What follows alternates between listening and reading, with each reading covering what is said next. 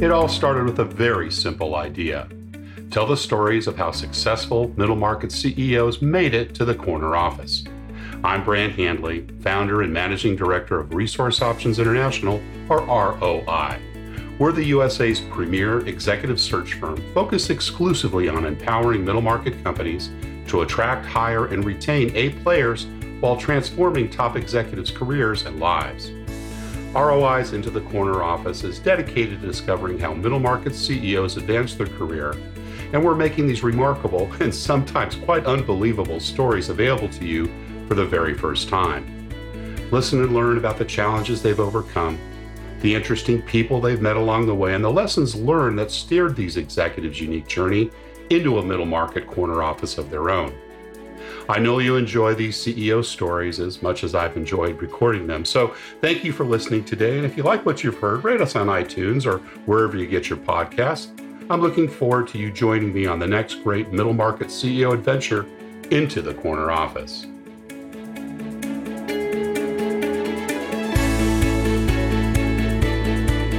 Today, my guest is Chris Ford, Managing Partner and CEO for the Canadian region at Capco. Chris has been focused on strategy and implementation of technology transformation services in the Canadian market for almost 20 years. He is a senior professional with experience leading architecture, business delivery, development, functional and non-functional, and infrastructure work streams.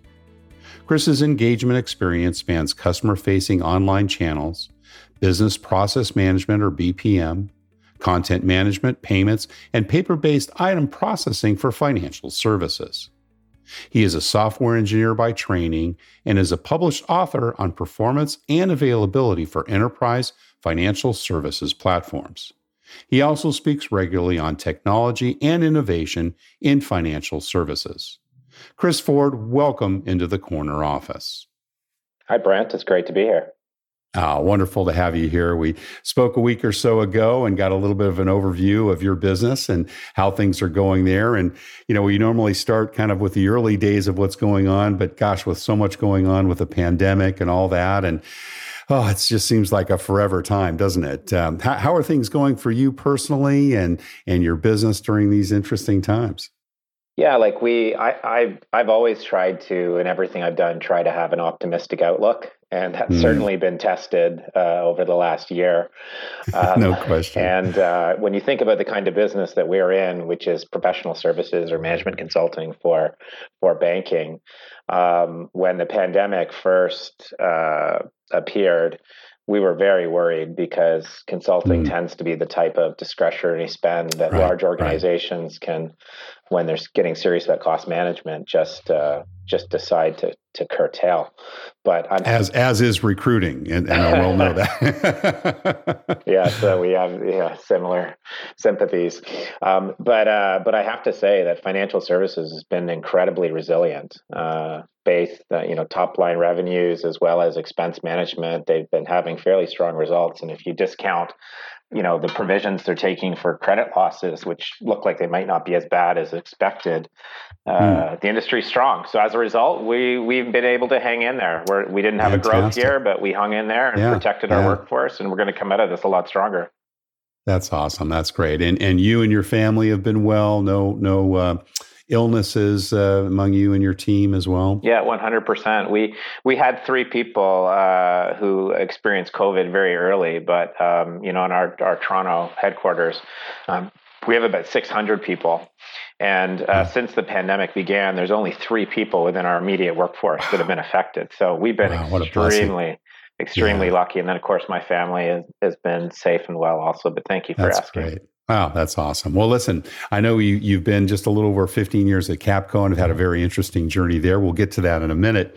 But let's start with your early years. Tell us a little bit about where you grew up and what your early family life was like. Yeah, so I grew up in a suburb of Toronto, a place called Oakville, Ontario. I know Oakville well, believe it or not. Really? My son did an internship. Yeah, he was with Ford, and of course, Oakville has got a big Ford plant up there. So during his first few years, he spent 6 months there and dated a darling Canadian girl out of Oakville for many years, and have had a chance to visit that part of the world. Yeah, no, it's terrific. No, it's a great place, and I grew up right at the bottom of Ford Drive. Right. So having the Cool. last name Ford, I certainly do get asked about that. But yeah, we in Oakville, we produced trucks out of the truck That's right. plant, and a lot of hockey players too. A lot of people I went to school with went on to be quite successful hockey players. So I grew up in Oakville, and went on to do a systems design engineering degree at the University of Hmm. Waterloo, which is a Yeah.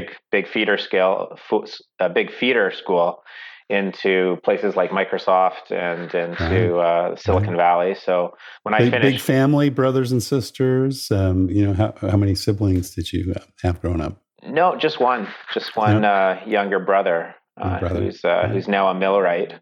Okay. And yeah, but he's all over Canada doing like heavy Yeah. industrial work. And And mom and dad, were they professionals as well, or did they come out of the working class? What was your I'd say they were both upbringing? working class in their Yeah. origins. My mother's family immigrated here after World War II. My Oh, great aunt married a soldier returning from D-Day in Wales and brought the whole family here.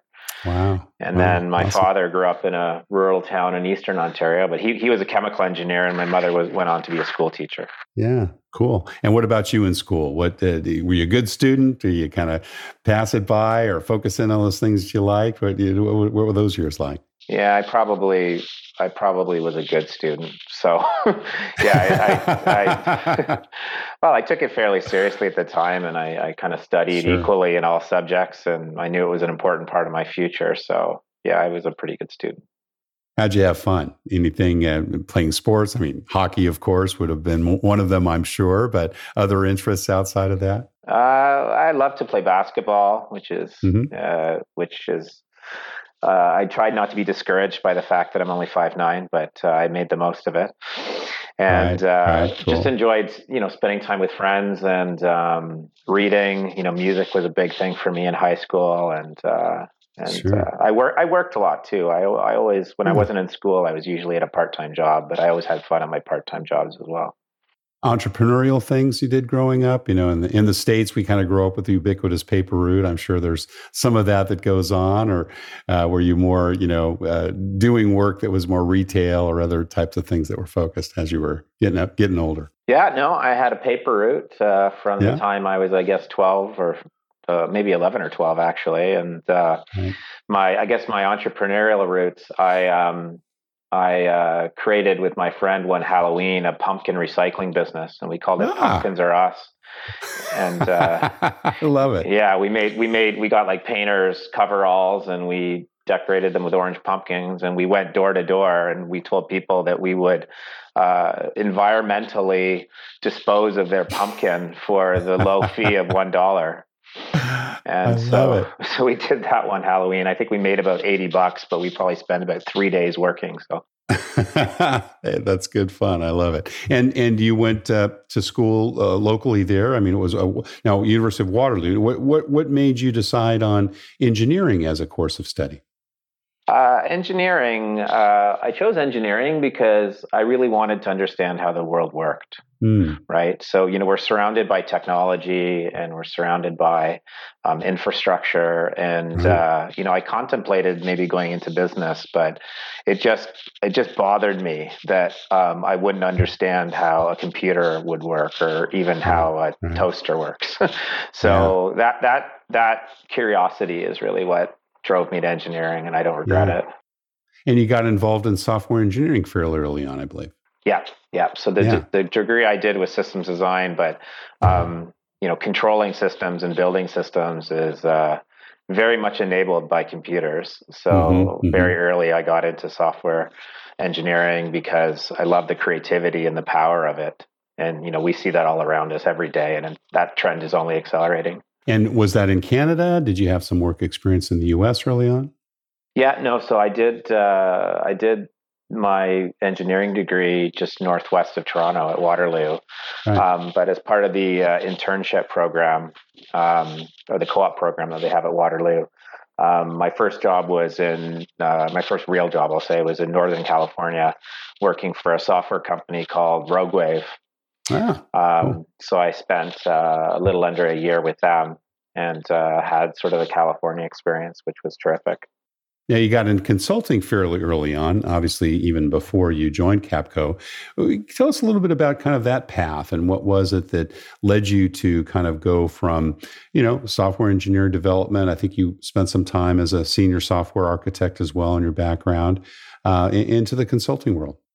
Yeah, sure. So I graduated from university in 1999, which was a really special time in history because the dot-com boom was about to crescendo. Yeah, I was going to say it was still booming at that time, but not for much longer. Yeah, and I remember in my third year of university, I couldn't wait to graduate because I could see how much opportunity was being created by the internet. And when I was working in California, I told my coworkers, I said, I think what I really want to do is I want to work in services and I want to help businesses reinvent themselves using the internet.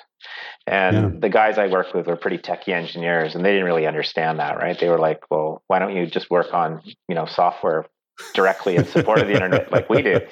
Right, and I said, no, I think I want to do something different. So I came back to Canada, and Deloitte Consulting was just starting their e-commerce practice.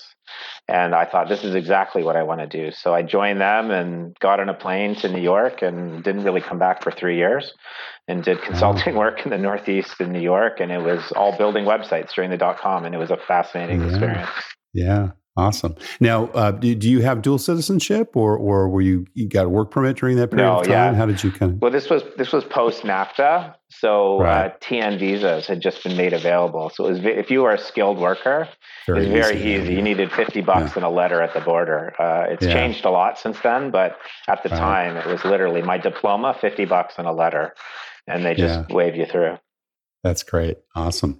And when you, obviously in those first 2 or 3 jobs in getting to Deloitte, were you involved in managing people at all? Did that come a little bit later in your career? When did you kind of, move into that level of responsibilities? Yeah, I can't say I had direct people management responsibility. I had increasing roles of, seniority, but I was supervising technology, right? So I was managing a development team, or I was managing the design, or I was managing the target architecture. So I was managing, but it wasn't people so much that I was managing. And then, but much later in my career, not until in my 30s, did I really start to have some people management responsibility, and that was a big transition. And I'm, sometimes I wonder, I'm still learning.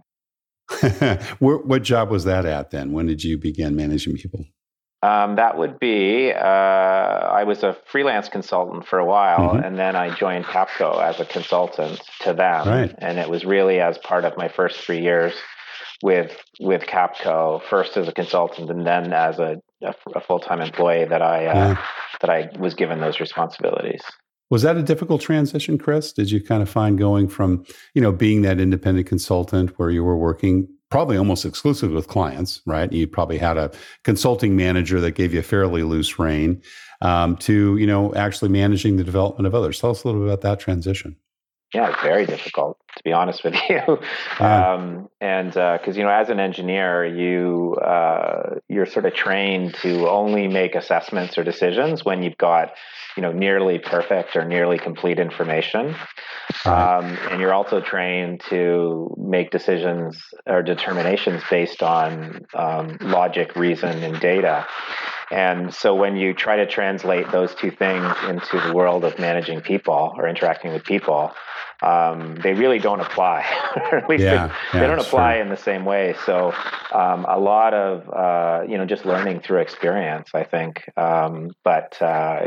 I look back and sort of cringe at some of my behaviors when I first had to manage people. But, now when I see those behaviors in people who, work in our organization, I'm able to, from a place of authenticity, give them some advice and coaching. So you talked about, obviously some of the challenges that you had in those early years. And, of course, a lot of the times we take a look around others, right? And certainly kind of adapt some of their styles or those that have managed us. If you think about some of the things that you experienced when you first were working for others, were there some behaviors that you identified that you said, gosh, that was really good. I want to use those type of behaviors and I work with others. And then conversely, were there also behaviors that you saw that said, boy, wow, when I have a team, I'm going to be working myself a little bit differently. Share us a little bit about that.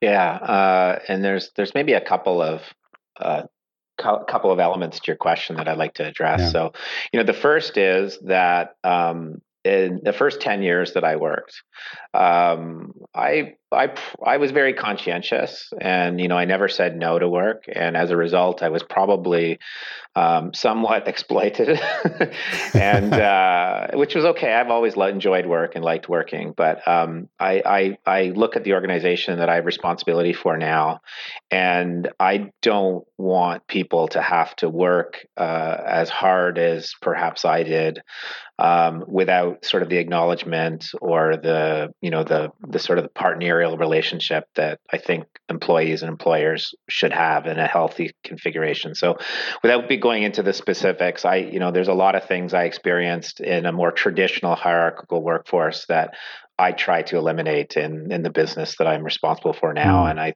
think I've been pretty successful with that. There's always room for improvement, but that would be the first thing. And then in terms of, emulating behaviors that are effective,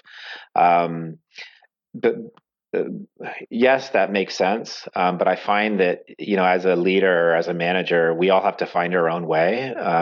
Right. And an important part of leadership or management is like real empathy and sincerity, which means that you have to be the manager or the leader that you are, right? Not that someone else is. So, one of my mentors, for example, incredibly talented individual, and has done great things and continues to do them.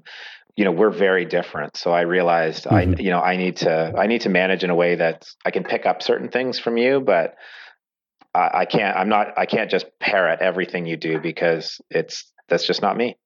Yeah. Yeah. No, that makes good sense. Now, when you joined Capco, you joined as a consultant, right? And were you a partner right away, or tell us a little bit about the early career path that led you to actually taking over the CEO for Capco in Canada? Yeah, that part of the story is maybe a little hard to believe sometimes. I'm not, sometimes I tell my people, I go, listen, I'm just a Java developer. I don't know how I got this job.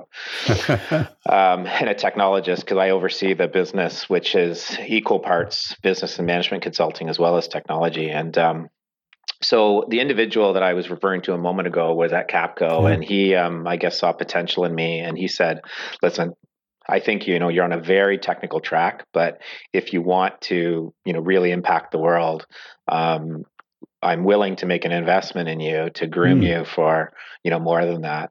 Now, was he someone inside the Canadian operation, or was he another part of the company? So he was, in fact, the managing partner and CEO for the Canadian business. He went on to run the North American business as well, but at the time he was running the Canadian business. So he had the role that I have now, and I believed him, and he was true to his word, and he invested in me, groomed me, took me into situations where I really wasn't ready and had no business being in, and but I like to think that his investment paid off. It certainly paid off for me, and we continue to have a great mentorship relationship to this day.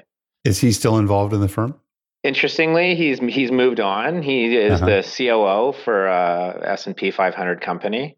Okay. Manages 30,000-40,000 people, and he's actually a client. So now, interestingly, he's left Capco, but he buys our consulting services.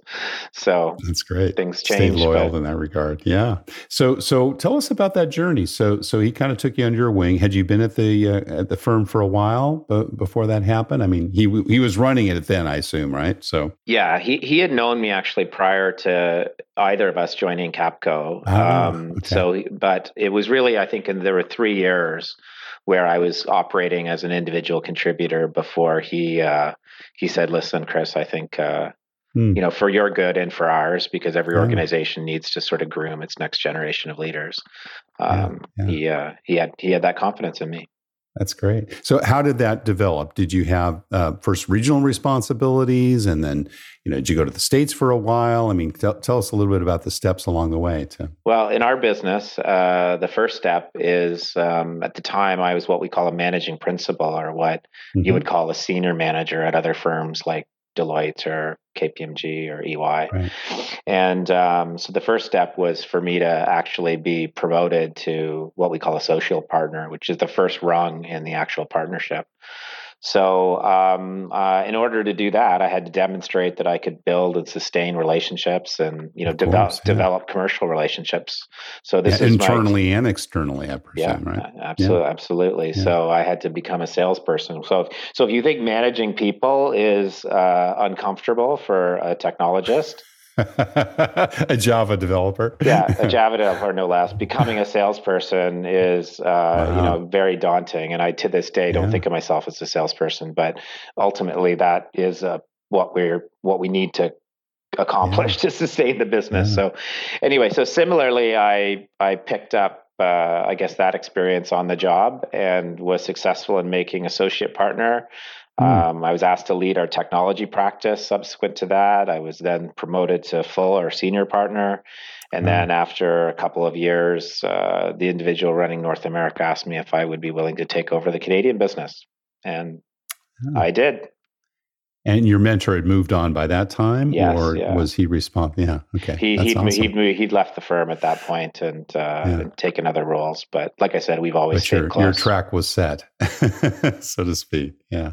That's awesome. Well, tell us, again, kind of looking back at that journey, and, as you said, you came in, as an independent consultant to start, and then took on those responsibilities. Well, what are some of the fears that you had as you got into those roles, particularly with regards to having to sell, let alone manage people day to day? What were some of the things that, were kind of daunting at first, and that maybe, tell us a little bit how you overcame them? Yeah, I think confidence is so important, and just thinking about my clients, people who are at the C level or at the EVP level in large banks and financial institutions. There are a lot of individuals who are sustained by ego, and they have almost a limited amount of self-confidence as a result. And that's extremely helpful when you're at a leadership level. But I'll say that it doesn't necessarily come easily to an engineer. So you build confidence over time. But I think looking back on it, even though that means I probably got off to a slow start, because I've taken the time to build a really strong foundation or footing. I feel I've got strong core beliefs, and I think I've got very good self-awareness in terms of what I'm capable of and why I should be confident in those things. So, I look back on that and think about the gradual process of building confidence in a wider repertoire of things, and that's one of the first things that comes to mind. Yeah. Yeah. Now, you're part of a global organization. Capco is in how many countries globally?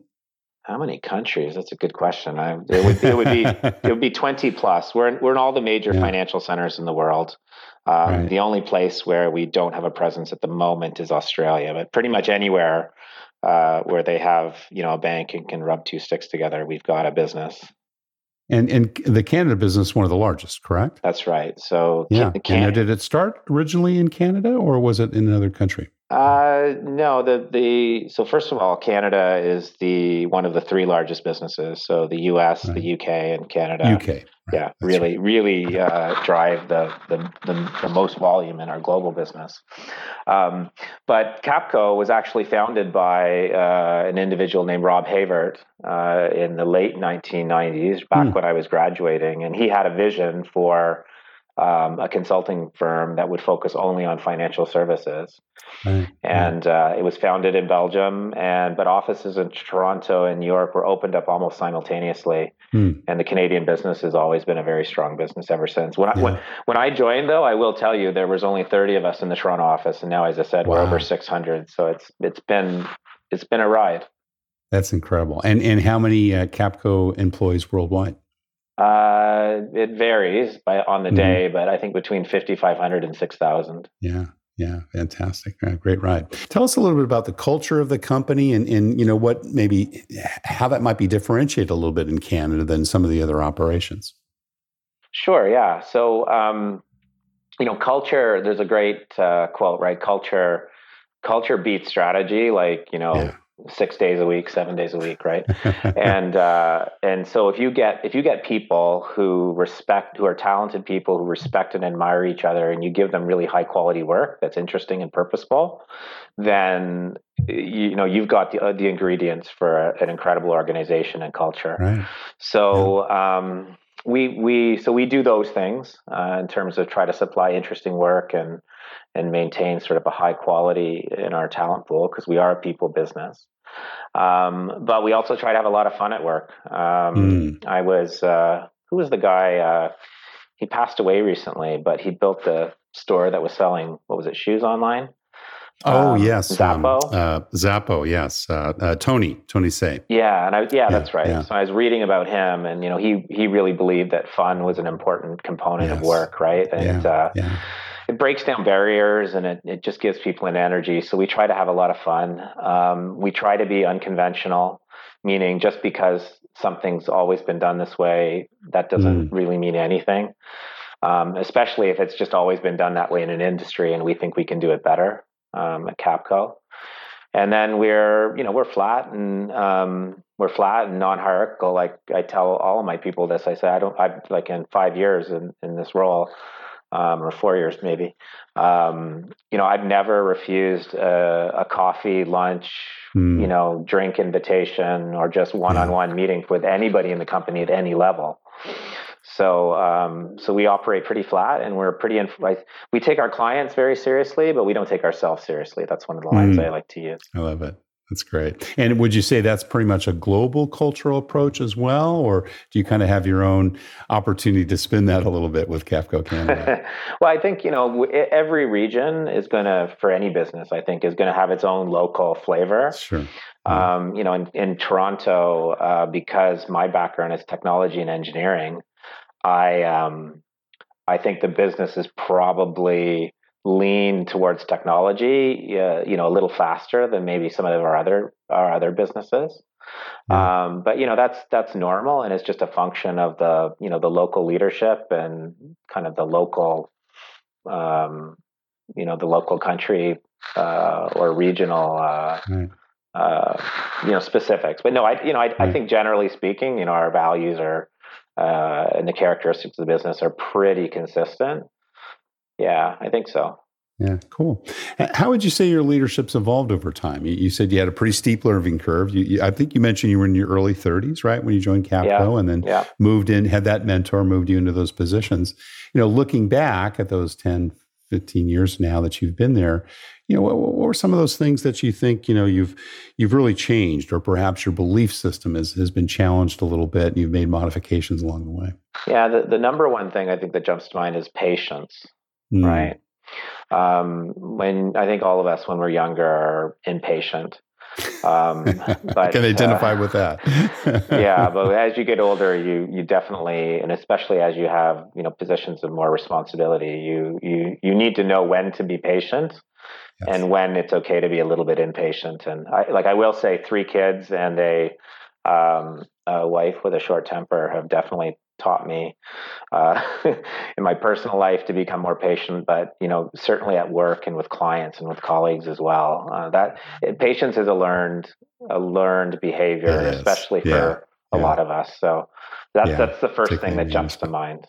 How do you decide? I mean, and I'm assuming you kind of have a typical management structure in place in addition to your consultants. Is it a pretty, you mentioned a flat organization, and I know what you meant by that in terms of your access, but is it very hierarchical as well within, or you just kind of have your key C-suite in place, and then pretty much everyone else is working with clients? Is that pretty much the structure?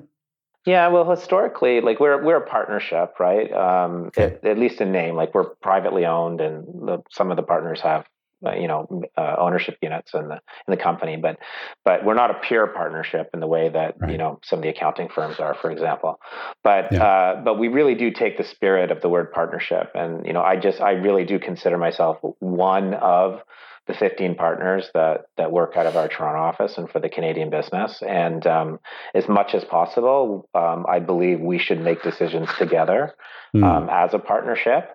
Ultimately, I have the tie break, and sometimes, the right thing to do is for me just to make a decision. But when there's time for consultation and when it makes sense, I learn from my colleagues, and I think we make better decisions that way. Yeah. And because I've worked alongside of these partners, some of them I used to work for, Right. we become friends, friends and coworkers and colleagues, and so we have very good personal and trust relationships between each other. The average partners has a tenure of probably 8 years. Right. So you really build, durable relationships in that time. And so I would say, it's very much a trust-based environment. It's very much non-hierarchical. I'm there to coach. I like the term subservient leader, which you're probably familiar with, and your listeners. So not a lot of structure, but big focus on trust and personal relationships and getting the right kind of team chemistry. You'd mentioned that some of the partners, obviously, that you worked for now work for you, right? I mean, technically, right, from a management standpoint. How do you make the decision, particularly with those relationships where you're now in a managing role? When to micromanage and when to kind of let them stay in their own sandbox, so to speak. I mean, are there times where that becomes a little more difficult for you? Yeah. I think maybe at first, but now that I've been in role for the time that I have, I don't get that sense anymore that I have to kind of earn the trust of some of the individuals.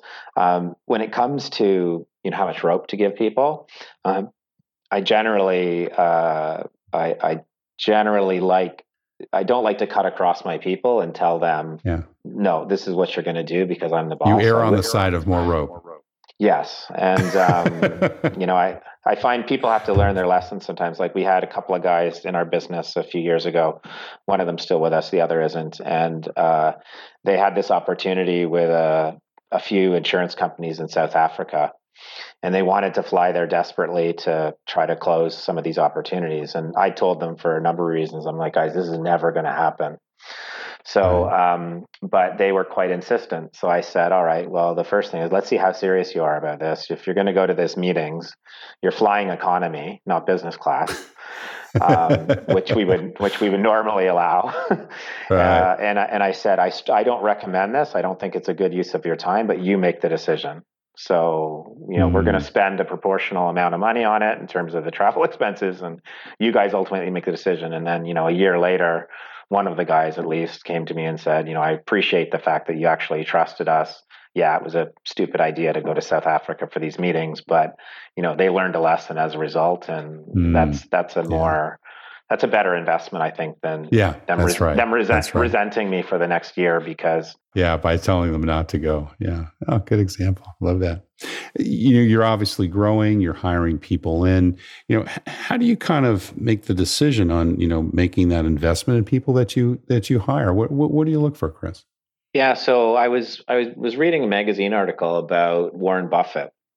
And this is like probably quite a few years ago, and now Warren Buffett doesn't hire a lot of people. I think Berkshire Hathaway is only 100 people or something like that. But anyway, he made this comment that when he hires people, there's really only 3 things he's looking for. One is aptitude, which is intelligence, problem solving. The second is enthusiasm and work ethic. Like, are people actually interested in what they're doing, and as a result, do they enjoy it, and are they willing to get purpose from it, etc. And then the last was just personal integrity. Right? Is this the kind of person that you can trust? And he said, if you hire people who have those 3 qualities, that really anything is possible, and that's how you build a great organization. And So I've always remembered that, and I've told this story many times, but that's what we look for basically in people, and we put a lower premium on actual domain experience or knowledge. Like it's obviously important in some situations, but 6 out of 7 days a week, give me the person who has those three qualities over somebody who's bringing other things to the table. I think I've read that same article, and if I recall, he was asked kind of a follow-up question as well. How do you really get at the integrity one, right? Because that's the toughest part of those three. How do you go about that, Chris? What kind of questions do you ask, and how do you kind of get under people's resume and their background with regards to really determining whether or not they have that level of integrity and are going to be a good cultural fit for Capco? So I don't do a lot of our kind of human or behavioral interviews anymore, Sure. and there's only a selective number of people that I myself interview at this stage, but Of course. I feel like this. I'm tempted to say that I just have this incredible intuition and sense for people, and that I'm never wrong. But that would be untrue, right? I do think that making somebody comfortable with you in the interview process, so that they can be as much their true selves as possible, I think is certainly part of it. So I don't, when I meet somebody, it's about getting to know them and having a conversation. It's not about a stiff, I'm not trying to put them through a gauntlet of difficult questions necessarily. And I don't know, hopefully you get a feel for the person, cross-checking what different people are saying about an individual and what their experience is an important part of it as well. And then, sometimes you get it wrong, right? And Sure. Within the organization, when you do get it wrong, you need to be willing to do something about it, to protect the company and to protect the culture and to protect the people who do work there. Do you have a favorite interview question or questions that you typically answer or rather ask all the people you interview, or do you kind of roam around a little bit and try to get a feel for the person? Yeah, so I like to, I'm glad you asked this question. And I don't know if the example I'm going to give is going to be relatable to the people who might listen to this, but I like to ask questions where you give a person a problem and you ask them to just work through verbally, or maybe with the aid of a whiteboard or a piece of paper, the approach to how they would solve the problem.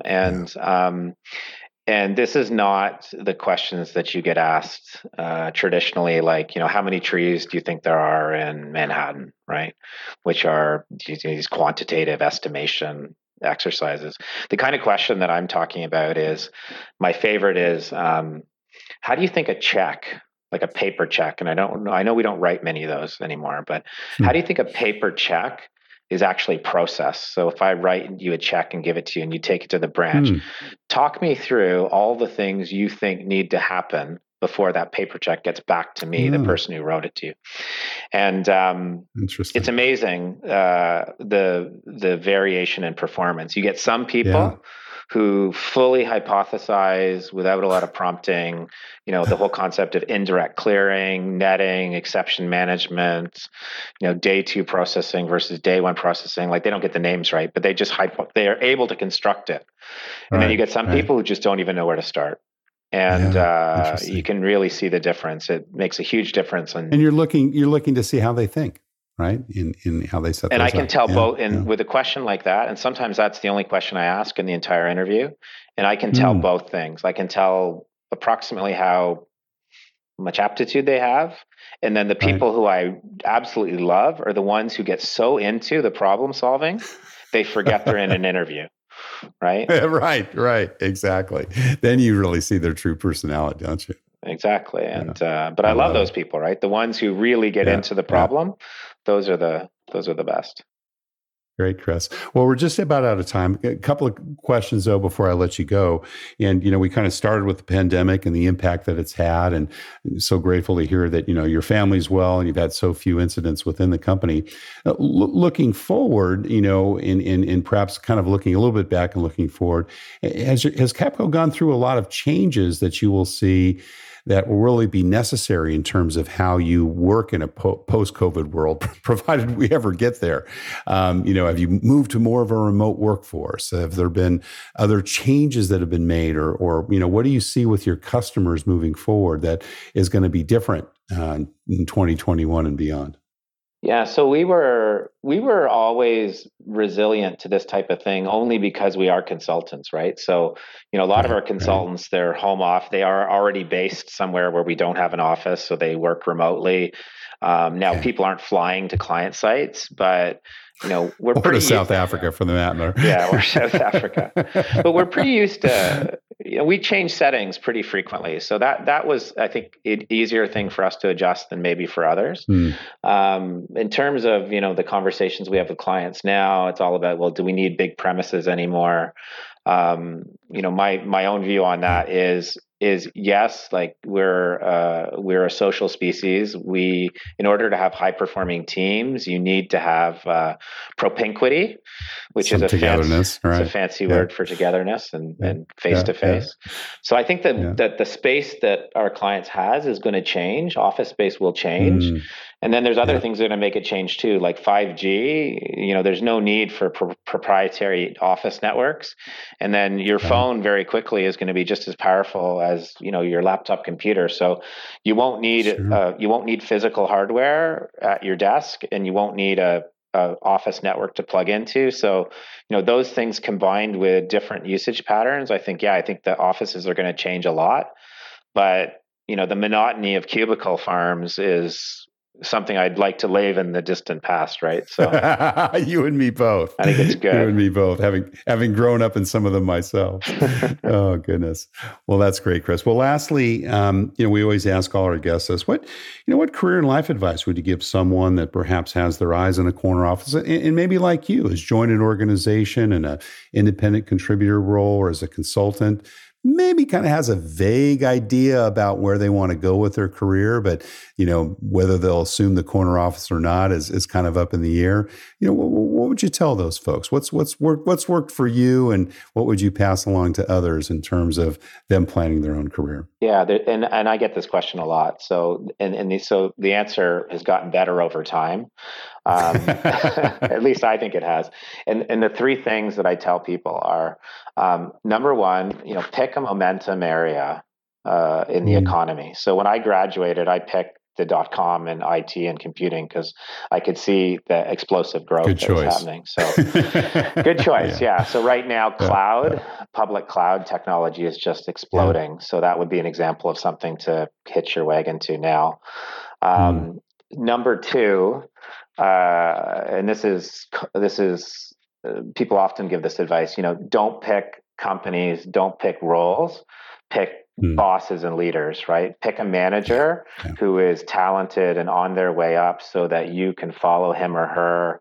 They're going to create opportunities for you. They're always going to give you the credit because they don't need it. So picking a manager that really has potential and understands you is more important than working for, a premium company in a premium or in a sexy industry. And then the last thing I say to people is, be curious. Be the person who asks the most questions, and make the most from all of your experiences in terms of what you can learn from them. So those are the three things. I don't want it to sound too canned, but they've worked for me. And I'm, you get as you get older, you want to start to give people advice even when they don't ask for it. So. Well, that's definitely sage counsel, Chris. Yeah. Chris Ford, CEO of Capco Canada. Thank you so much for sharing your journey into the corner office. Thanks, Brent. It's been fun. Take care.